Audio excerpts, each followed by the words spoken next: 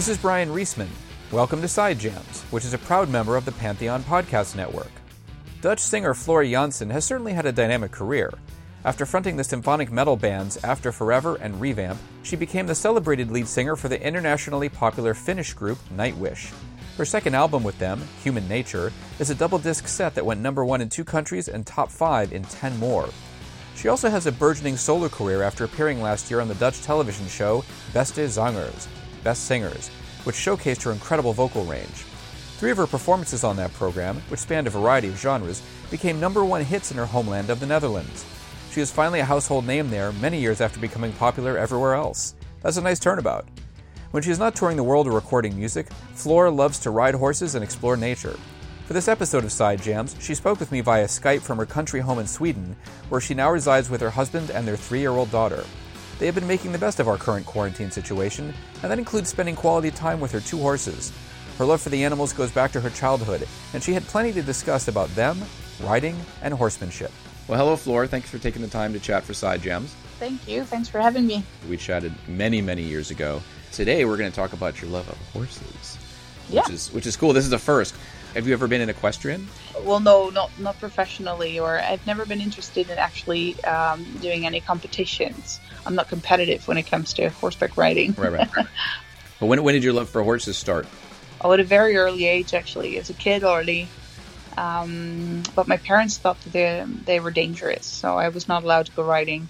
But I had an uncle who promised me a horse, and he had been doing that for years. But this time it came to a point that he said, well, tomorrow a horse comes. I already know which one, and you're going to love it, and you're going to start riding. And finally, I must have been around 10 years old. It felt like it was really going to happen. I was so excited, and I told my parents, and they were not excited.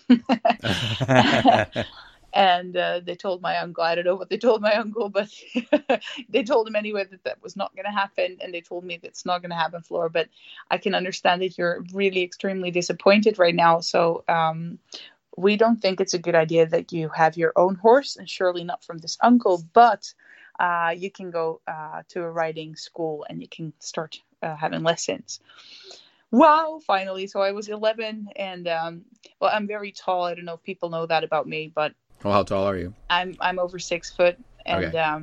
6'1" or 183 centimeters. And I'm a tall girl. I was tall when I was a kid, so I skipped the whole pony stuff and I went straight to horses.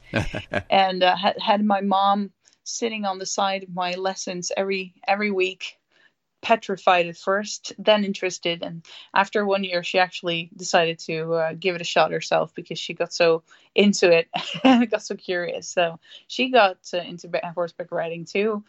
Soon followed my sister, and well, even my dad gave it a shot. It was for us more amusing than anything else. I'm sure the horse felt differently, but he did not really have much of a feeling for it. Why did they not want this uncle to give you a horse? Was it the uncle, or was it just the idea of you owning a horse?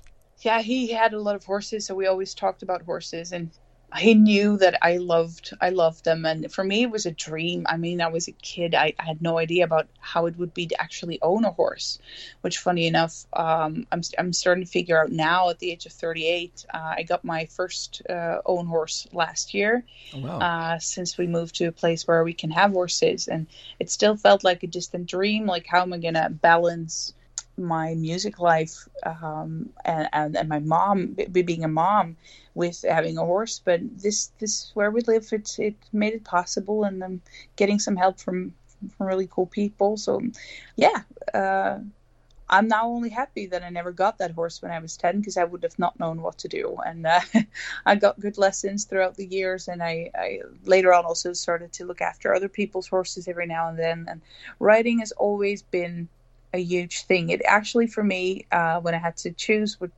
profession I wanted to choose, as we do in the Netherlands, you study all your basics, and then you kind of take a decision on what you're going to do. Okay. What school is going to be. And for me, it was either music or horses.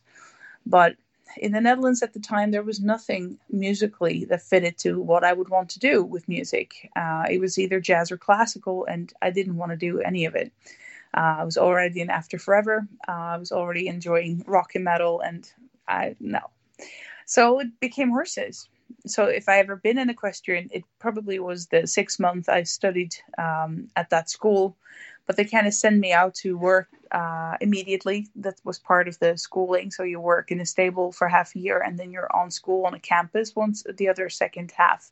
That 6-7 months that I did was enough for me to realize that I'm not an equestrian. I'm not going to be doing this professionally, because I'm missing my music. And as much as I like horses, I don't really enjoy the world that comes with it, nor the people. So Oh, really? the choice was made.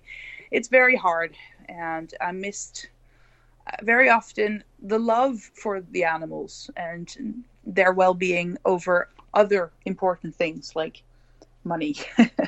Right. So yeah, it's a hard world, and not mine. And it took me years and years to get back with horses, actually, because I always felt that I was missing something with it. And now there's something called horsemanship. It's been there for years, but it's just a couple of years that I'm back in the saddle, literally, figuring out a different way to ride and communicate with horses, which is very enjoyable, especially when you have your own horse where you can really connect with, other than with other people's horses. Well, I dated an equestrian like 15 years ago almost, and was getting close to competing at the Olympic level, but it got very expensive. Her family just didn't have the money. Oh. You have to buy a horse. There's obviously all the riding gear, and I'm sure there's the cost of the stable and the lessons. So was that the thing that was hard for you? Was it the people around the horses, or was it just more the economic realities of competing and being, and even just owning a horse? Maybe a combination of both. I mean, I would not have had the economic means to own a horse of myself. It's more that if you own a stable and you have a lot of horses, and one of the horses gets injured, then the choice would, for me, still be the well-being of the horses over an economic choice. And I've seen that happen a little bit too often, that it was more important to still make some money on it than to get the horse to slaughter, for instance, very fast, or get a good vet on it. And just the overall social skills of a lot of people were not great. So I didn't fit in, which, fair enough. That was more me than them. And I'm still grateful for it, because I'm a fish in the water as a musician, and I really much enjoy horses in my private hobby way. And there's nothing serious about it, competitive or anything. You won't see me go to the Olympics, even though I have met an Olympic champion called Ankie van Grunsven. She's a Dutch dressage Amazon. She is amazing. She's a fantastic, very inspiring person for me. I got to meet her in real life and just realized that this is the normal person, the one that would put her horse before anything else. And she performed on a super high level, but with a good contact with her horse. And that's super cool to see. And here at home, I'm just connecting to my two horses. I have two now, and enjoy being with them. And the cool thing with being with animals in general, and definitely with horses, is that they read you so well. So if I come in all stressed, they'll just lift their eyebrows, not literally, but you know what I mean. They're like, yeah, if you're going to be like this, nothing's going to happen, because we think it's really scary that you're, upset about something, because they're made to flee. So whatever stress you have could possibly be danger, and it stresses them out. So I need to calm down, and it works. And it's fantastic. They're mirrors, really. It's interesting, because I remember we were at a farm somewhere, and this horse was kind of up to me and kind of rubbing its its head up against me, and I thought something was wrong, and she was like, no, it's actually, it really likes you. Yeah. And I was like, because people don't, because horses are big animals, so you don't know, if you don't know anything about horses, you're like, oh wait, what's going on here? Yeah, that's the thing. And if anything, I would have loved to learn from the get-go when I was a kid is a little bit more about horses and not how to sit on them. And, you learn how to put a saddle on the horse, but you don't learn very much about the horses themselves, how they behave, how they communicate. And that is something that I find highly interesting now. That's where my focus lies. And, it's also it's important not to get damaged, injured. I mean, nowadays. It would be kind of shit if I would have to call tonight and say, guys, I went out with my horses and yeah, my leg is really, really broken. Oops. So oops. So I have very in the choice of which kind of horses to choose, I chose very calm ones. I mean, it's never a guarantee, obviously, but and then good communication and understanding each other is a very important thing in being safe with them. And yeah, to see that happen and to see that they feel good with me too, that's so rewarding. Yeah, that's what nature can do. And for me, nature in general is something I if I get outside, if I can be outside, to go through the woods with them here, there's nothing that just calms me down and recharges my batteries better than that. Yeah, I remember it would be hard to actually have a professional singing career and also do equestrian stuff. I still remember, the tragedy of Christopher Reeve and the fact that he'd been competing and then he got knocked off his horse and then was paralyzed, for the rest of his life. I interviewed him like about a year before he died. Did a phone with him. He was a really interesting guy. That's got to be tough though. Definitely, taking a fall like that. And there's also the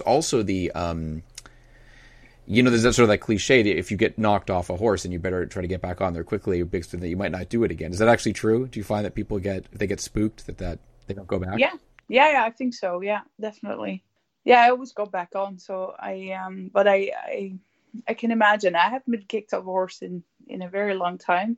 And the last time it happened, it was exactly the moment that I thought, okay, something needs to change in how I am with horses. Because that horse had been basically telling me from the second I set foot into the stable, I don't feel great. For whatever reason, he could not give me the specifics, but he was very specific in his body language. I don't want to do this. But I said, as a human, yes, of course we are. Hup, there goes the saddle. Hey, we're going out. It was minus 15 degrees, which is cold. It was freezing cold. The horse, I think, had too little. Its coat was not thick enough. And already a while before that, I noticed in his behavior that he was not doing good. He wasn't having a good time in the stable he was in. He became a riding school horse, and that was not for him. And I'm not super experienced, but experienced enough to have that feeling. And I told the people who own him, something is wrong. We checked his gear. We checked everything. Oh, he should be fine. We're going out anyway. And then he tossed me off. He really gave me the big finger and said, I am not going to do this. Oh boy. Where did he toss you off to? He tossed me into the snow, so that was very kind. For me, after that, it really felt like, but this was his. He'd been really saying it. It didn't come out of the blue that he just put his ass up and tossed me off. He'd already been communicating with me, and I don't want to force a horse into something that it doesn't want to do. What's the fun in that? So of course it doesn't mean they can always do whatever they want. But in this case, it was a very specific force level that was there that I did not enjoy. And now I've been learning about natural horsemanship. I ride without a bet in their mouth. So it's all based on trust, weight, and hell, if a horse wants to take off a little piece of iron in their mouth, won't stop them for sure. My horse weighs 750 kilos. How many pounds is that? I have no idea. A lot. She's a Clydesdale. It's there in the Budweiser commercials. Very big horses. If she wants to do something, she's going to do it anyway. So then a good connection with your horses is smart and very highly enjoyable. I can recommend it to anybody. But start with the basics and not with just jumping up on their backs and think that they will do what you want if you just kick them hard enough. Well, I just looked this up. So 750 kilos is 1,653 pounds. There you go. So that's you don't want it on your foot. No, oh God. I mean, yeah, I think I rode a pony once. My parents took us out to a farm in Western Massachusetts. Mm-hmm. It was cool. I never did horse riding. I never got a chance to do it. Now, being tall, I imagine that you have to have a proper stance. You have to have a certain stance that you take. Does your height factor into how you ride? Maybe that, yeah, maybe.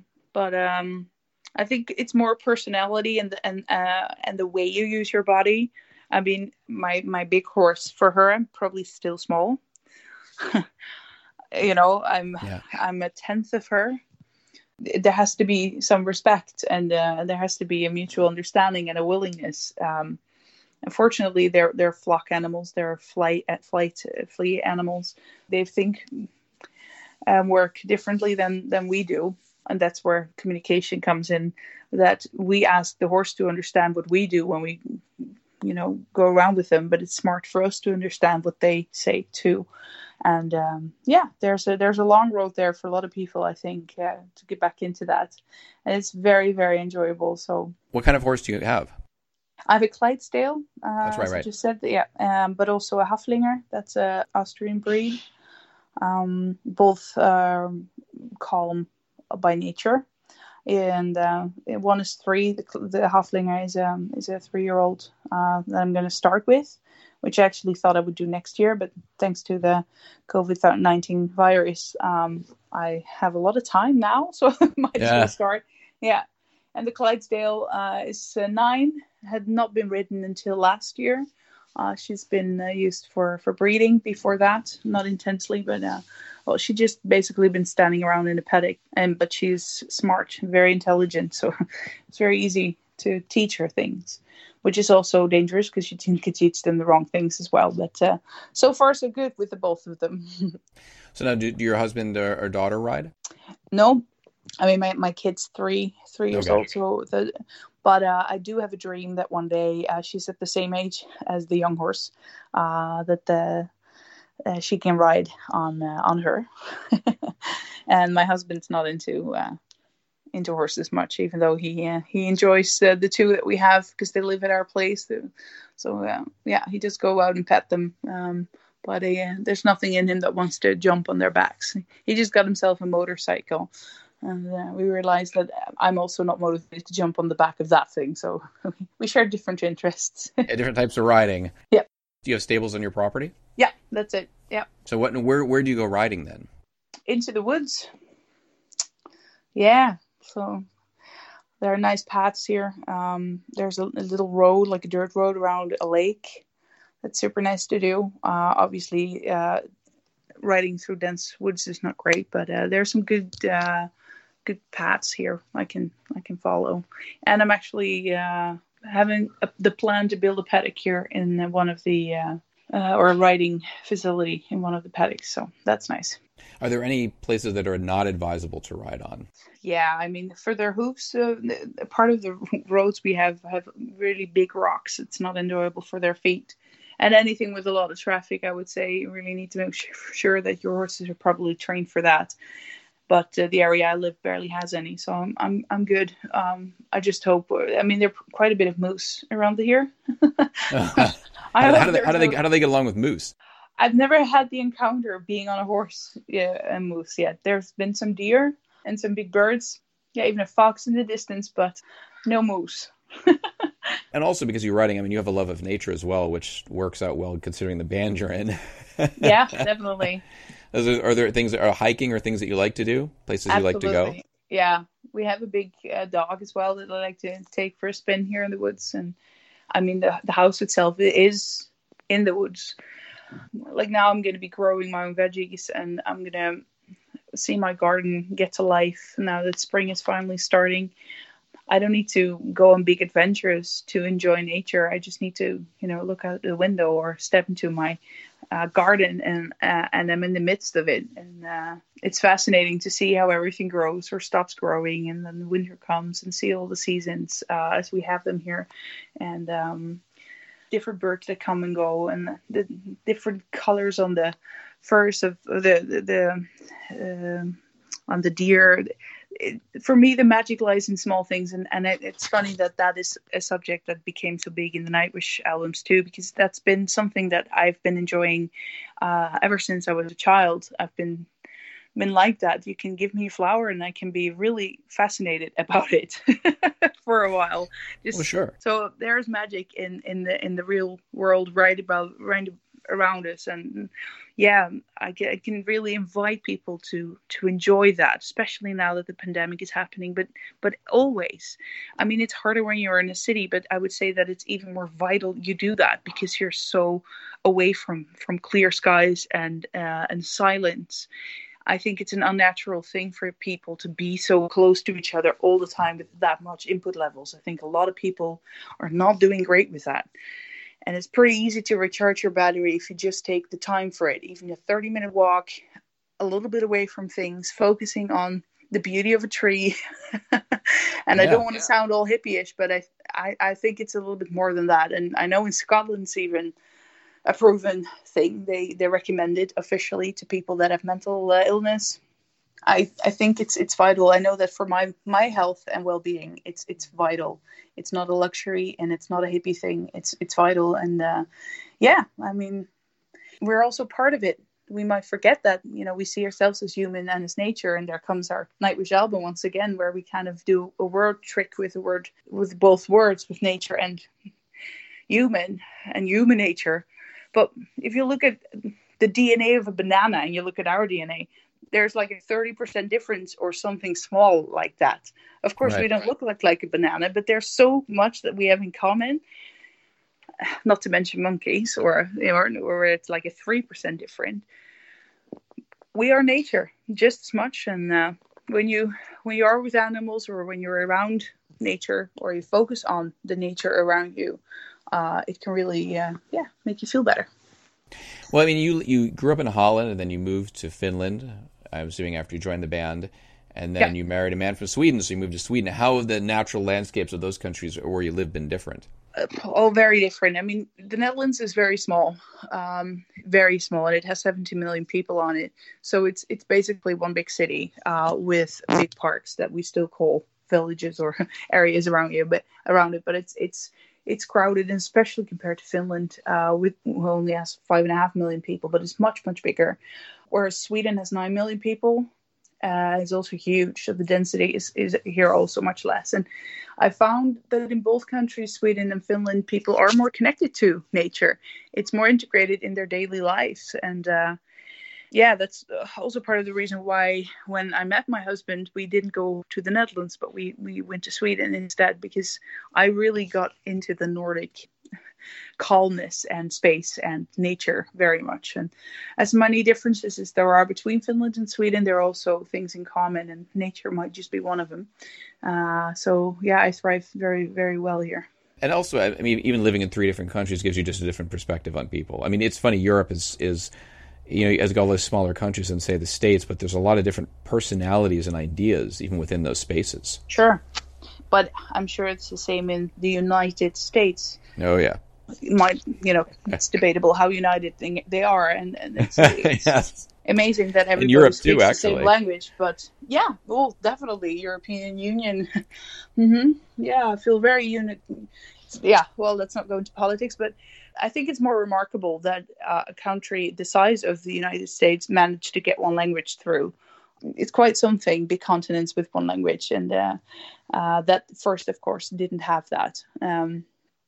Europe has still stayed more close to its identity as it was before, and had so many small countries that somehow survived the tooth of time, so to speak. Yeah.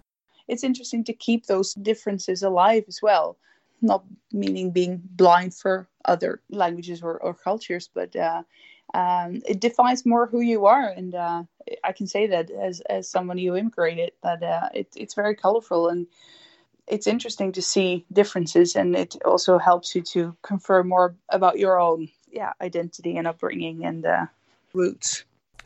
Obviously, you have 3 different languages you're dealing with in those countries. Are there similarities that allow you to cross over and learn them? Yes, well, Finnish is a language on its own entirely. It has nothing to do with any other European language. Finnish is a different language, and Swedish and Dutch are Germanic languages.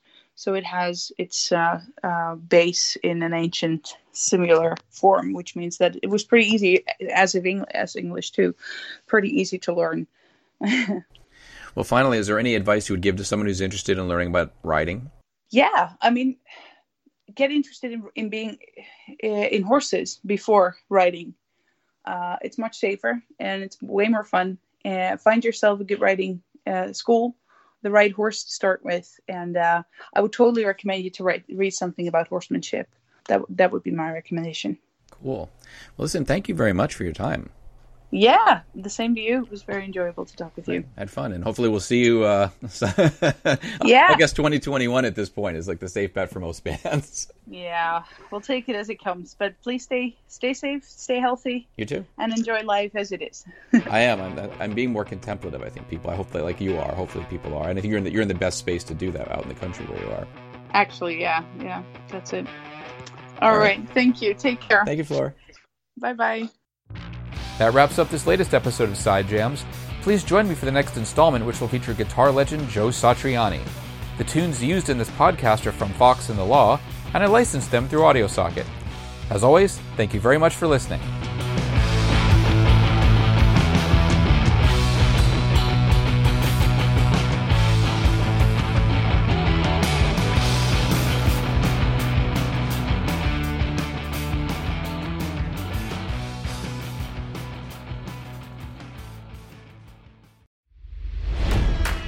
It's NFL draft season, and that means it's time to start thinking about fantasy football. FantasyPoints.com features industry-leading experts and prognosticators using proprietary hand-charted data to help you score more fantasy points. FantasyPoints.com is the place to go for whatever kind of fantasy football you play. Whether you play fantasy football, daily fantasy sports, or do a little bit of everything, Fantasy Points has the meticulously researched content to guide you to victory. And why wait for the fall? Fantasy Points also covers the new spring football league, the UFL. Join the guru, John Hansen, Scott Barrett, Joe Dolan, and other massive names in the fantasy football universe with an exclusive offer. Use code Pantheon for 15% off any Fantasy Points package, including the all-in package, with access to every article, tool, and data nugget that Fantasy Points has to offer. That's FantasyPoints.com and code Pantheon for 15% off at Fantasy Points. FantasyPoints.com, code Pantheon. Score more fantasy points.